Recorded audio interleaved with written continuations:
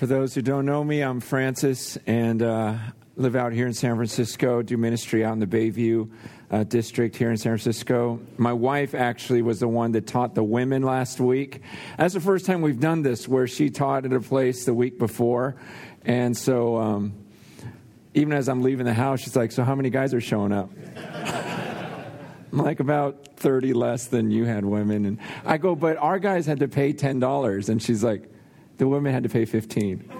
I was like, man, they charge $15 to listen to you and $10 to listen to me.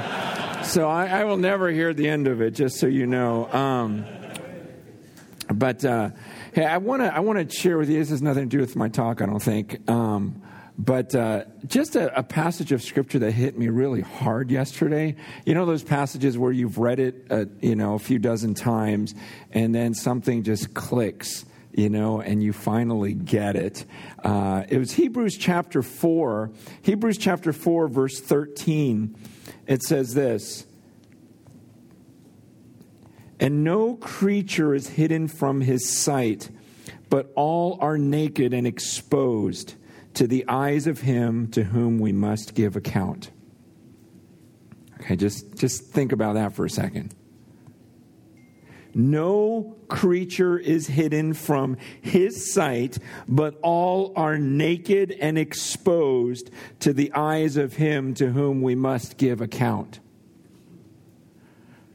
Okay, it's just this imagery where it's like, okay, right now, the one that we're going to face one day, I have no idea who you are. You have no idea what's really going on. But the truth is we're all naked right now before him, exposed inside out. He goes, I know every single detail in this room. I know every thought, everything that's gone on in this room. Man, that's intense.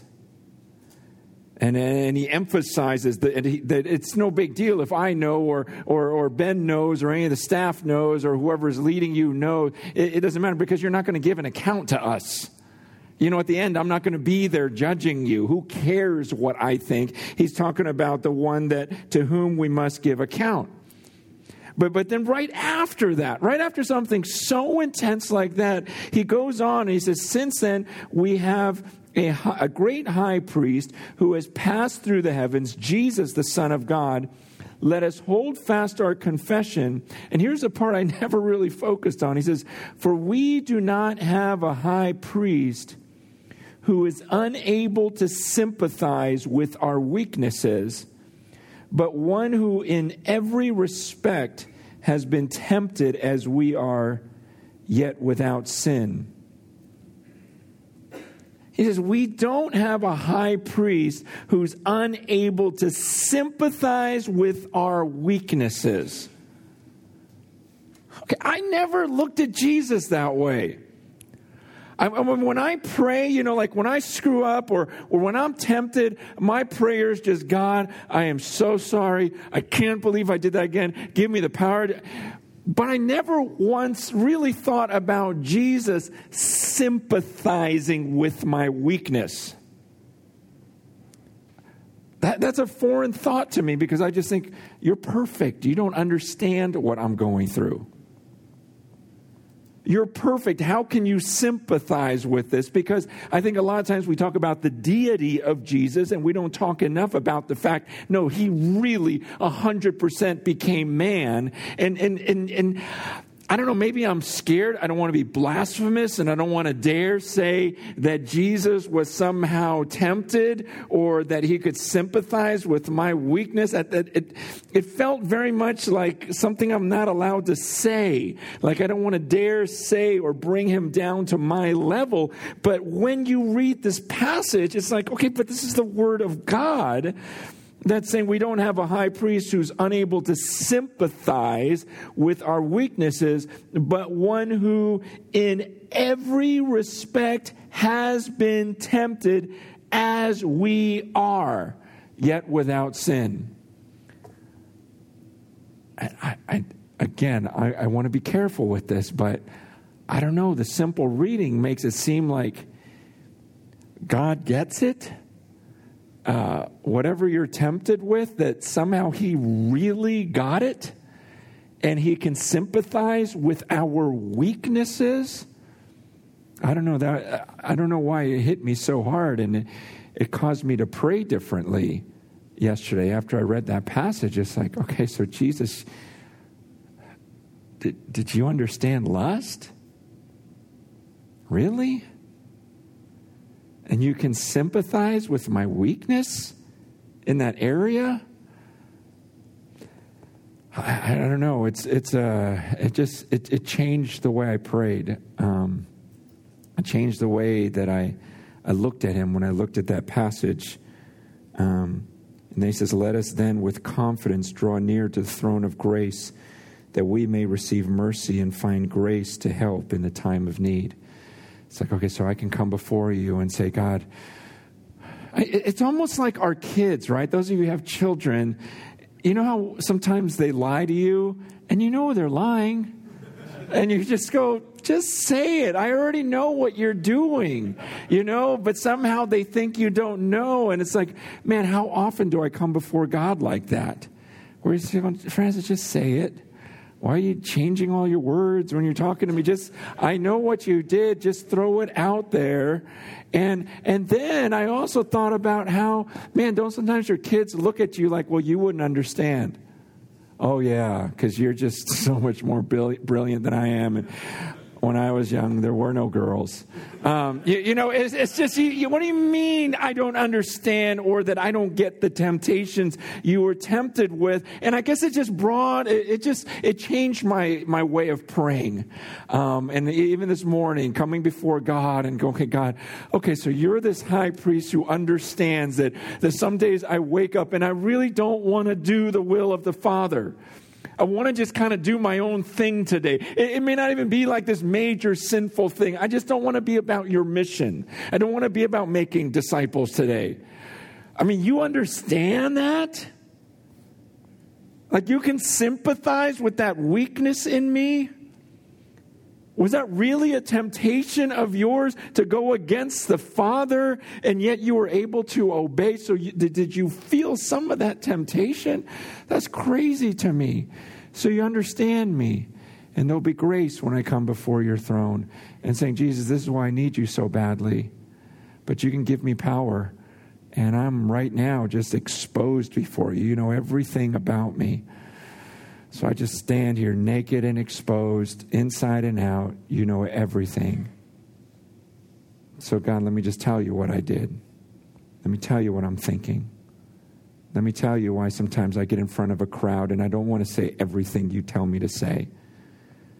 Because I still am a people pleaser, and I still want to be liked, and I don't want to be rejected. And I'll read about the prophets in the Old Testament and go, ooh, I don't know if I could do that. I don't know if I could take that much rejection. And I know your word says, woe to you when all men speak well of you.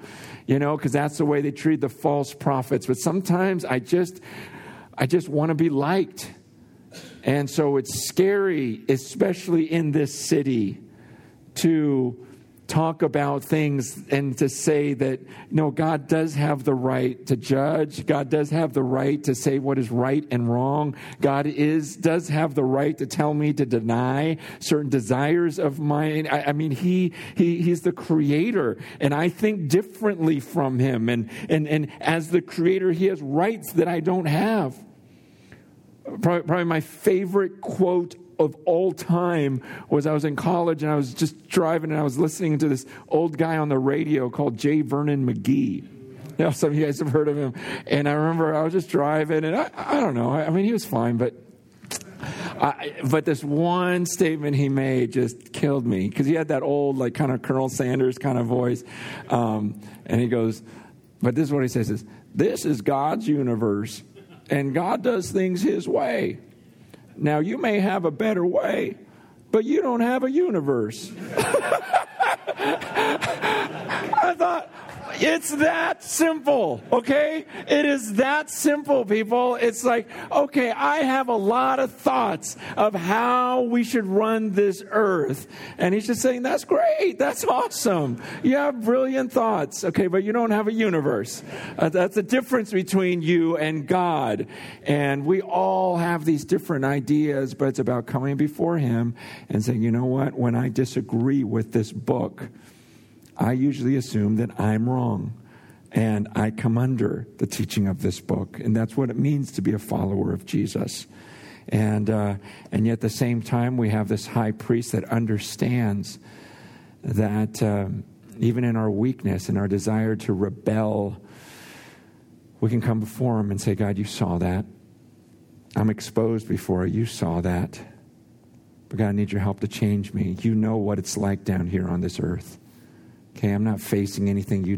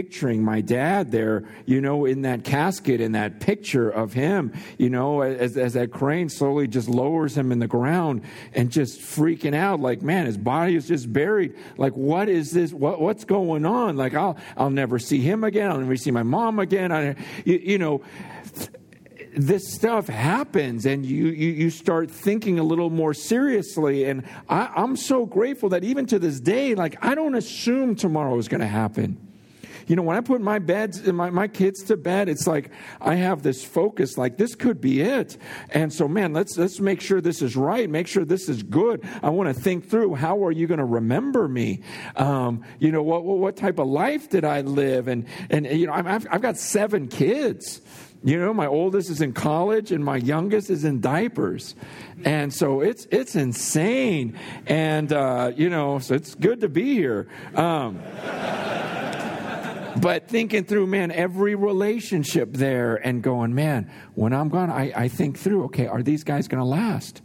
Are they going to make it in this world? And are they going to be okay without me? I mean, that's what all of discipleship is about is, as a pastor, I didn't think that way initially. I started this church down in Southern California and, just out of a house, and it ended up growing into thousands of people. Led it for like 16 years, and I just felt like the Lord was leading me on. It's time to go. But it was like my baby, my giant baby, 4,000 or 5,000 people that I adored, and we planted churches, started a college, just doing all sorts of things, sending people all around the world, but just knew the Lord was taking me for another step of faith into something different. And it was a crazy time, crazy time, all of that. But when I left, so did a lot of other people. And that bothered me. Because it's like when we build a church too much around a personality or a teaching gift, it's like, is that really what God called us to do? But instead, it was the people that were supposed to make disciples. It wasn't supposed to be a crowd that came to just listen to one person week after week after week. It was like, no, the leaders were to equip the people, and they were supposed to go and make the disciples. And they were actually supposed to do the work of the ministry. And I kind of messed that up. I created a system that was all just built around, come and listen to this guy speak. And people would show up and listen to me speak. And it's like, man, I don't really need any staff. I don't really need any of, I don't really need anybody. It's like, let me just go and talk and people show up. And yet that's not what God asked for in a church. He says, no, I want every person in here who is a real believer in Jesus Christ has the supernatural gift. Like not just like an average or mediocre gift. I mean, according to the Bible, according to 1 Corinthians 12:8, that everyone has a gift for the common good. And it just doesn't mean that you just, I can sing or I can speak. No, it's something even beyond that, like some sort of spiritual gift. Like you have something to offer to this body. And I didn't get that before. It was just that one-man show. I was Kobe. It's just, I don't pass. I'll do this thing. And it was just that type of mindset that killed I don't know. I kind of rambled on that. That was a tangent. But what I was getting to was growing up in the church. This is what I think God wanted me to talk about tonight. There came a point when I started reading this book for myself. Okay? So when I came back to the States, we went to this little Chinese church, and I didn't know what in the world was going on. But later in life, in the high school days, I started reading this book for myself. And it was very confusing. Not the book. I mean, I understand there were some confusing parts. But what was confusing to me was I would read about what the church was supposed to be like and what believers were like. And then I would go to church. And that was confusing. Because I'm like, I don't get how these two come together. Okay, these seem like two totally different concepts of these believers who which is the goal of this church, is they centered everything around God. Like everything. Like they would sell everything. They just were insane. I mean, they were radical. And then I'd go to these church services. And everything seemed like fine to them. And I'm going, man, have you read this? But the point I really want to hit today was I remember the first time I read a description of God. See, I'd been going to church, but no one described him to me. They just said, pray to him. Believe in him. Sing to him. It's like, okay. I believe in him. Okay, I'll sing. That's who you are. It's who you are. You're good. And that's great. But I remember reading certain passages of Scripture where I'm going, how come no one talks about this? At least when I was growing up, I'm like, and I would look at people in the church, like, and in my youth group, like, are you seriously reading the same book I'm reading? Because this is freaking me out. And I remember the first time I read Isaiah 6. I'm going, what? And thinking about Isaiah when he first saw God. I don't know if you ever read it, but again, people would tell me to believe in him, but they never described him. I mean, I don't know what picture comes to your mind when you start praying, like who you think you're speaking to. But as I started reading some of these passages like Isaiah 6, like Revelation 4, I started going, whoa, that's who I'm talking to? In Isaiah 6, he says, in the year that King Uzziah died, I saw the Lord sitting on a throne, high and lifted up, and the train of his robe filled the temple. Okay, I don't know what you picture when you think of God, but Isaiah got to see a glimpse of God. It seems like somehow it was this veiled vision because the Bible says no one can see God and live. Remember that? Moses tells God, can I just see you? Can I just see you? And God says, no. You can't look at me. No human being can see my face and live. Okay, this is something I think we've so lost in our culture, the gap between God and man. Sometimes we just talk to God like he's one of us. Like, hey, God, hey, what's going on? We just talk to him like another human being. And it's true, when he came to this earth, he emptied himself and made himself nothing to take the form of a man. But then God exalted him, gave him the name. It brought him right back up there. And it's just this idea of, but what is he like? The Bible uses this word holy. That means set apart. That means he's not like us. He's not, yes, we were created in his image. But he says, look, you know how the heavens are like way higher than the earth? That's the way my thoughts are compared to yours. Okay, you think you're so brilliant. You have a PhD. Oh, that's awesome. You've existed 70 years. Ooh, you're old. And here's an eternal God who's just always been there. And he says, you need to understand that I am holy. I'm so different from you. I don't know, for some reason, no one told me that.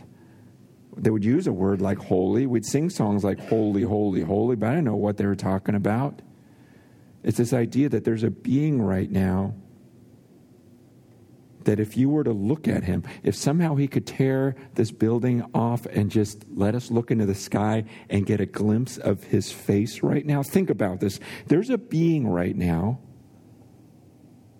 as we're sitting in this room, first of all, we're exposed before him. He sees everything in us.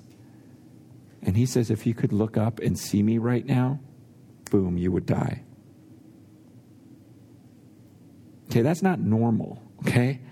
That's holy. It's like, okay, so there's a being up there who I can't even look at or I would die. The Bible says that he alone is immortal and he gives life to everyone. So he gave me that. What does that do to you to know that there's a being up there that determines whether I keep breathing through the rest of this talk, and who determines whether we walk out of this room, and if we looked at him right now, we would die. He's holy. No one told me that. And yet every once in a while in Scripture, he would let someone get some sort of glimpse of him. And it happened here to Isaiah, his prophet. It says in Isaiah 6, he says, in the year that King Uzziah died, I saw him. And it was interesting that it was in the year that King Uzziah died because King Uzziah was an incredible leader.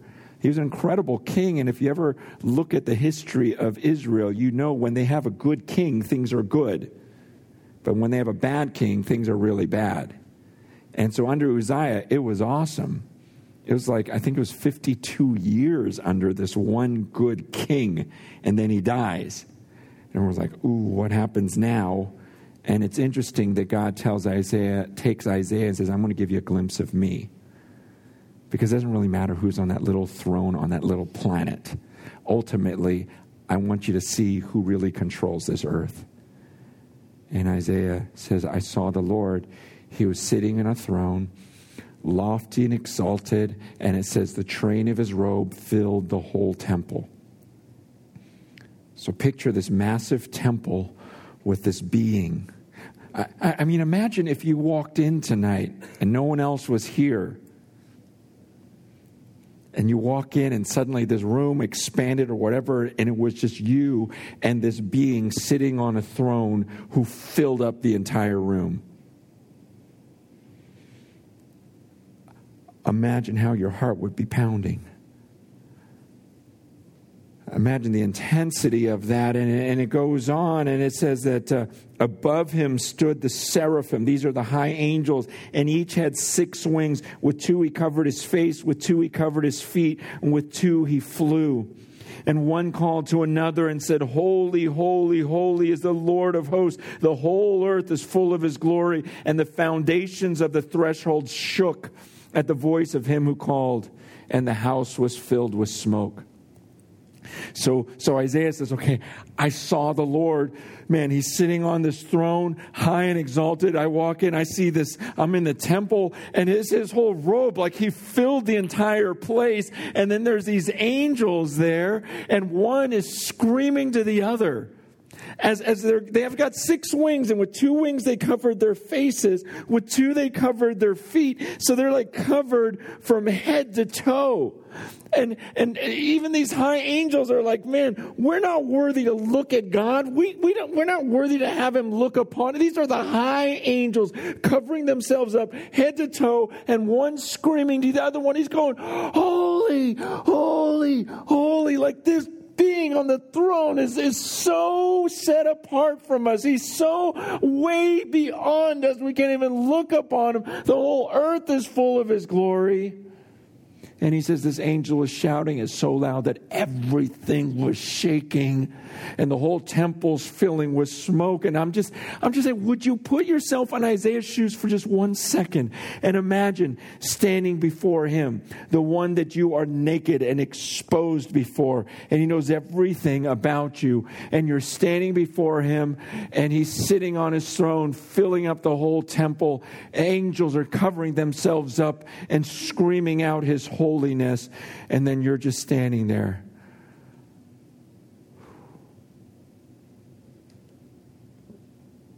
What would you say to him?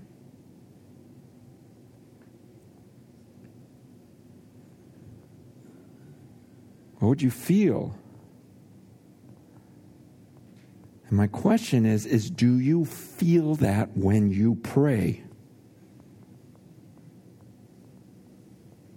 See, when I read that and understood that for the first time, man, I used to lay in my bed and pray and fall asleep and casually just do my prayers. And then when I would stop and take a minute and just think, okay, who am I about to talk to? This holy being who's keeping me alive right now? That if I were to look at him, I would die. And right now there's high angels that are covering themselves up, screaming how holy he is, and I'm going to talk to him. Man, I couldn't just lay in bed anymore. It was like getting on my knees and just going, okay, God, you know everything about me, all right? So here's all the junk. Man, I'm sorry about this. I'm sorry about this. And you saw this. See, I don't know what you would say if that happened and you actually came into the presence of God. I'll tell you what Isaiah said. Isaiah, his response, verse 5, he says, woe is me. I am lost, For I'm a man of unclean lips, and I dwell in the midst of a people of unclean lips, for my eyes have seen the King, the Lord of hosts. Isaiah goes, oh no, I saw him. That means I die. He says, woe is me. We don't use that word woe nowadays. But think about the strongest word you could use. That's basically what Isaiah said is, yeah, he's going to kill me because he knows what I did. He knows the things that have come out of this mouth. And now I'm in front of him and I just saw him. I'm a man. I'm not allowed to see him. I'm a human being. I live in this gross place where we say these terrible things about him. And now I've seen him. He's going to kill me. And an amazing thing happens after that. Verse 6, it says, then one of the angels, the seraphim, flew to me, having a coal in his hand that he had taken with tongs from the altar, and he touched my mouth and said, behold, this has touched your lips. Your guilt is taken away, your sin atoned for. He says, look, here I am. I'm not hiding anything from you. You know what I've said. You have every right to kill me. I am dead. And an angel comes over and says, no. You sinned with your lips here. Look, I'll cleanse your lips right now. Someone paid for it. Someone atoned. Your sins were atoned for. I think this was all a foreshadowing, a prophecy of what was going to happen in the cross. It's not like God didn't know the cross was going to happen 600 years beforehand. It was on his plan. Your sin has been atoned for. And Isaiah's response is, I heard the voice of the Lord saying, whom shall I send? Who will go for us? And then I said, here I am, send me. So then he hears God saying, okay, I need a messenger. And Isaiah's like, oh, send me. I should be dead anyways. Just take me. I'll do anything. I'll say whatever you need me to say. And it's interesting because after Isaiah's like, okay, I want to be that person. Then God says, okay, go.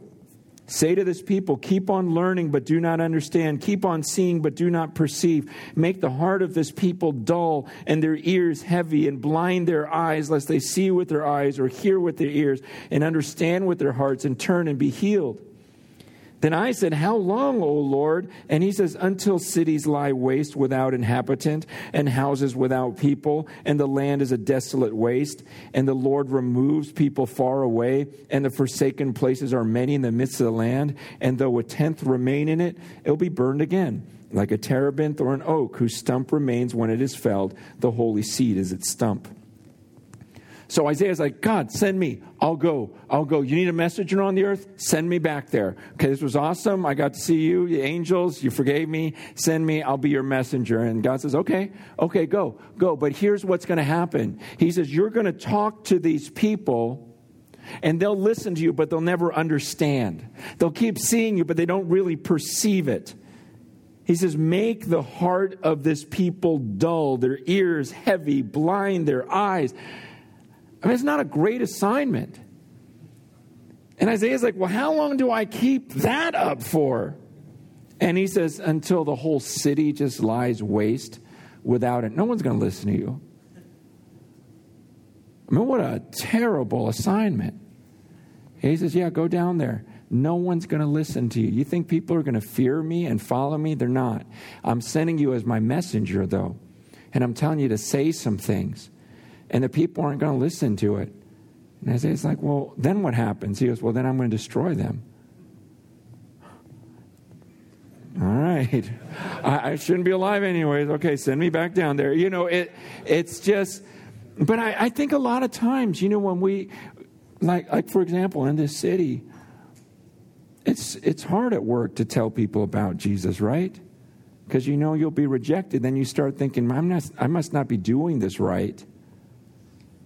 But you know what? God doesn't promise that everyone who you talk to is going to listen to you. He never promises revival.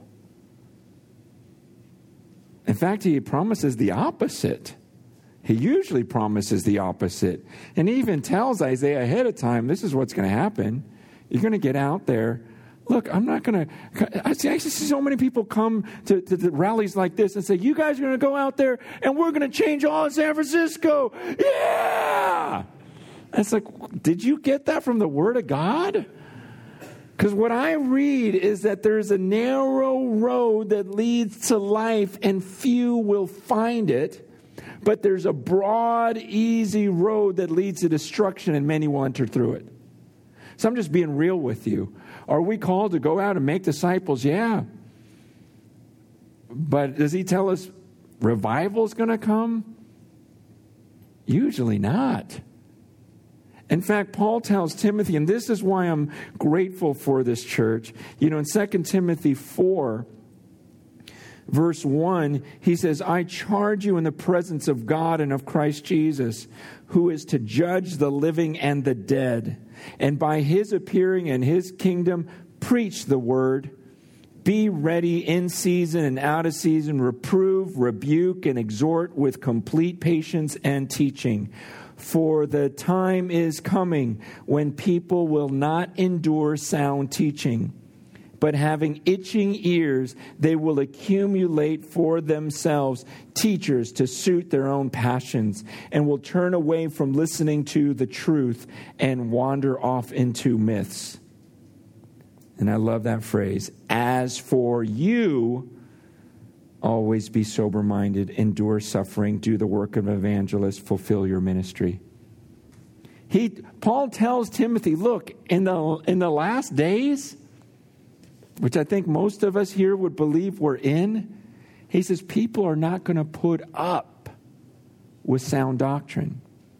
You know what they're going to do? It says they're going to find teachers to tell them what their itching ears want to hear. He's telling us ahead of time, yeah, go out, make disciples, go out with the Word of God, stand on truth, but don't expect people to applaud you for it. He goes, in fact, in the last days, they're not going to put up with it. They're going to go find a church that'll tell them what they want to hear. They're going to look for a teacher and say, you know, divorce isn't really that big a deal. You know, if she's not treating you right, just go ahead, leave her. Is he looking at pornography? You know, just leave him. It's okay. And they won't take stands on anything. They're going to go and find a teacher to tell them what they want to hear. And that's why I'm begging you. Look, like he told Timothy, this is going to happen. It's going to get tough. You know? But he says in the end, for some of us, he's going to say, well done, my good and faithful servant. I believe he said to Isaiah, okay, you did it. I told you they wouldn't listen, right? I told you. That was brutal, huh? You know?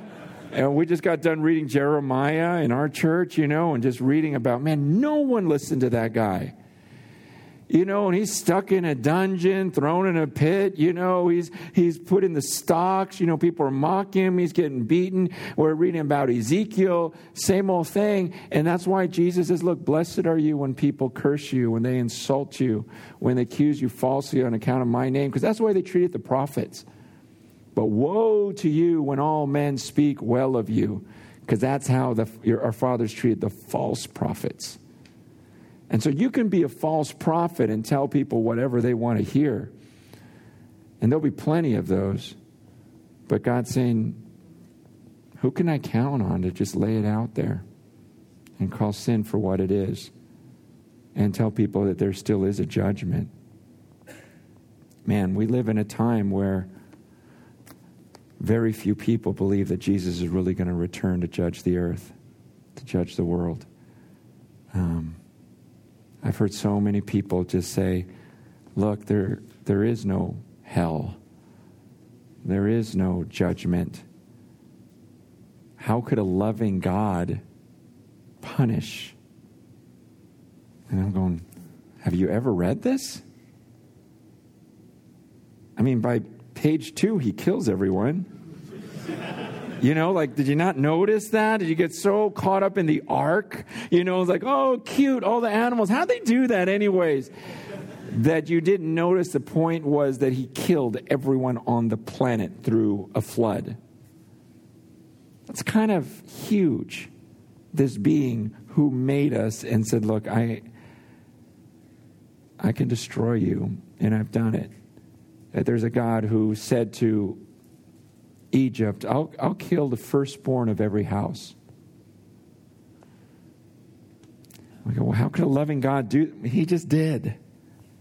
Just because he's a loving God doesn't mean he's not also a just God. It's not like his love means he's not just anymore, and that he's not a God of wrath as well as a God of love and a God of mercy. And it's not like there's just one facet to him. He's all of these things. People say, well, that's all Old Testament stuff. Yeah, because he really mellows out in Revelation. You guys, this is serious stuff, right? I mean, and there were just times when there's just a little pocket of people. It was just Jeremiah. It was just Isaiah. It was just Noah. It was just Lot. It was just, these individuals, these little pockets of people. And that's why Paul tells Timothy in the end, look, here's where everyone's going to go. Here's where even the churches are going to go. That's the sad part. If you read 2 Timothy 3, he's talking about the church and how it just becomes just like the world. But then he tells Timothy, he goes, but as for you, don't you go there. You endure the suffering. Just take it. Take it on the chin. That's what it means to follow him. And so I don't want to come here and just throw some message at you like, come on, let's change San Francisco. I mean, yeah, I'd love to. And who knows? God may do something incredibly unique, and that would be awesome. I'm not saying I don't want that. I'm just saying that's not promised. And I'm saying the norm is there's a little pocket of people that go, you know what? I'll take it. I'll take it on the chin. I'm not going to be a coward. I'll take whatever I need to take because I understand who he is. I understand what he saved me from. And I'll be his messenger. Here am I. Send me. And I don't even expect this whole group to do it. I think for a lot of you, your temptations are going to get the best of you. I think for some of you, there's going to be a temptation, something that's just so right there in your face that you just grab it. But I know one day you're going to look at that. I've seen many people do it, what they left God for, and go, oh, that was the story of Judas, right? He's looking, after he betrays Jesus, he's looking at these 30 pieces of silver, and he's like, I don't even want this anymore. You remember that look he gets? You can read it. You can almost just see him going, I just betrayed God for this, for money? And he tries to take it back. Oh, here, take it back. I don't even want it. And he goes and he hangs himself because he realized, man, I gave up Jesus for this. I can't even think right now. And I've seen people who at a certain point in their life, like, I gave up the eternal God, holy, holy God for her? Really? For this money? And now I've got cancer anyways? I mean, our life is over. I'm just saying, you guys, don't do it. Don't fall for it. God's looking for a few of us that go, I'm not backing down. I love you. Even if it's mom, dad, whoever. But this is what I believe. And I'm going to stick to his commands. I'm going to stick to his law. And so, man, you guys should be grateful people. From everything I know about Ben is that he's a man of God that wants to lead the church in this way, but he's not going to be able to do it alone. And he needs other men because he'll get a lot of pressure to change the doctrine. Come on, be more tolerant. You really believe that that old book right there? You're still going to fight. He needs men that say, "No, come on, Ben, don't you go there." The Bible says that we are the pillar, the church is the pillar of the truth. the pillar that holds up the truth. You know what happens if we take down one of these pillars that costs $80,000 to put up? You know, man, the building comes down. And he says, that's the church. You guys hold up my word, because the moment you get weak on me, boom. This is not on my watch. That's why it's like, nope. This is what it says. I'm holding it up and I'm staying under. I'm holding this thing up. This is what the Word of God says. I know all of you in this room, you know, you could be at work. You all think I'm an idiot. I know. But I really believe in this book still. And when Jesus Christ returns, I want to be found holding it up, holding up truth, and going, yeah, I look like an idiot in the world, but now who's laughing? You know? Let me pray for you.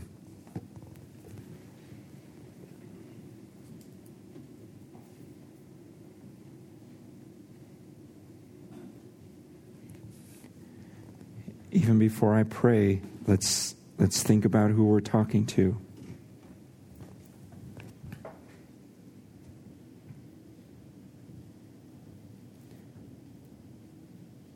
Let's think about who we're about to speak to. In your mind, picture God sitting on his throne, lofty and exalted, the train of his robe filling the temple, so holy that we couldn't even look upon him right now.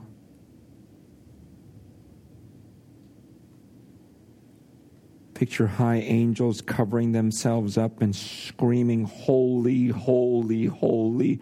Right now that's going on in heaven. And now we're going to enter into his presence.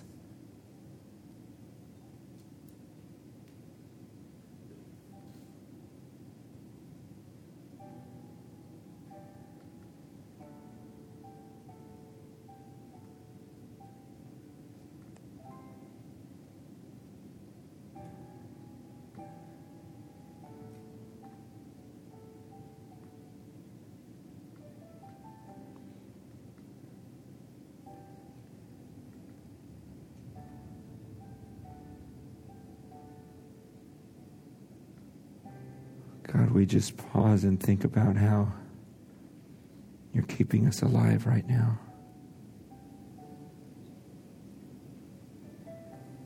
We pause and we think about how you've always existed.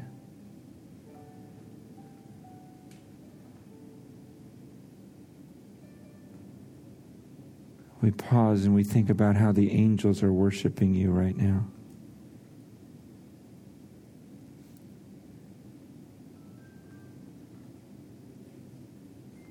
God, forgive us because we're so stupid, and sometimes we just rush into your presence like it's no big deal or a chore.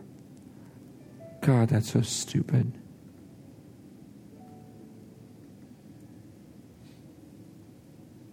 Doesn't even make any sense that you give us every second of our lives and we can't make time for you. And yet I do it, God. We do it. And you understand it somehow. You can sympathize with our weakness. And we're saying, God, we don't want to be like that. We want to be like Jesus, who got it. And it seemed like he got it all the time.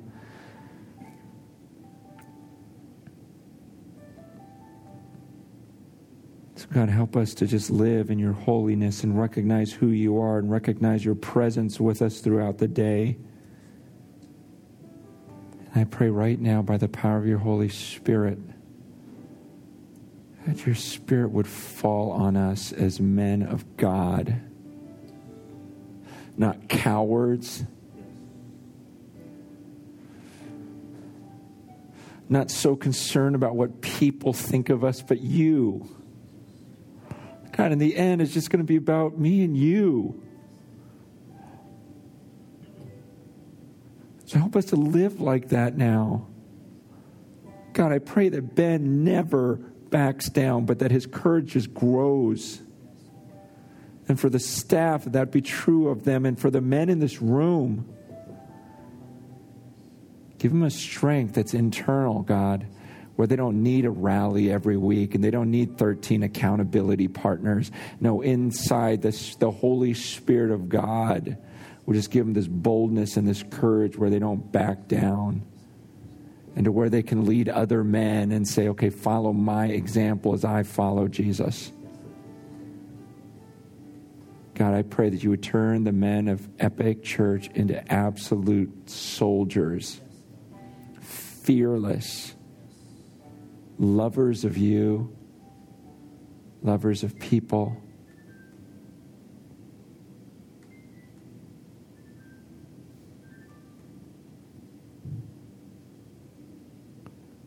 Thank you for your forgiveness. Thank you for Jesus, our high priest.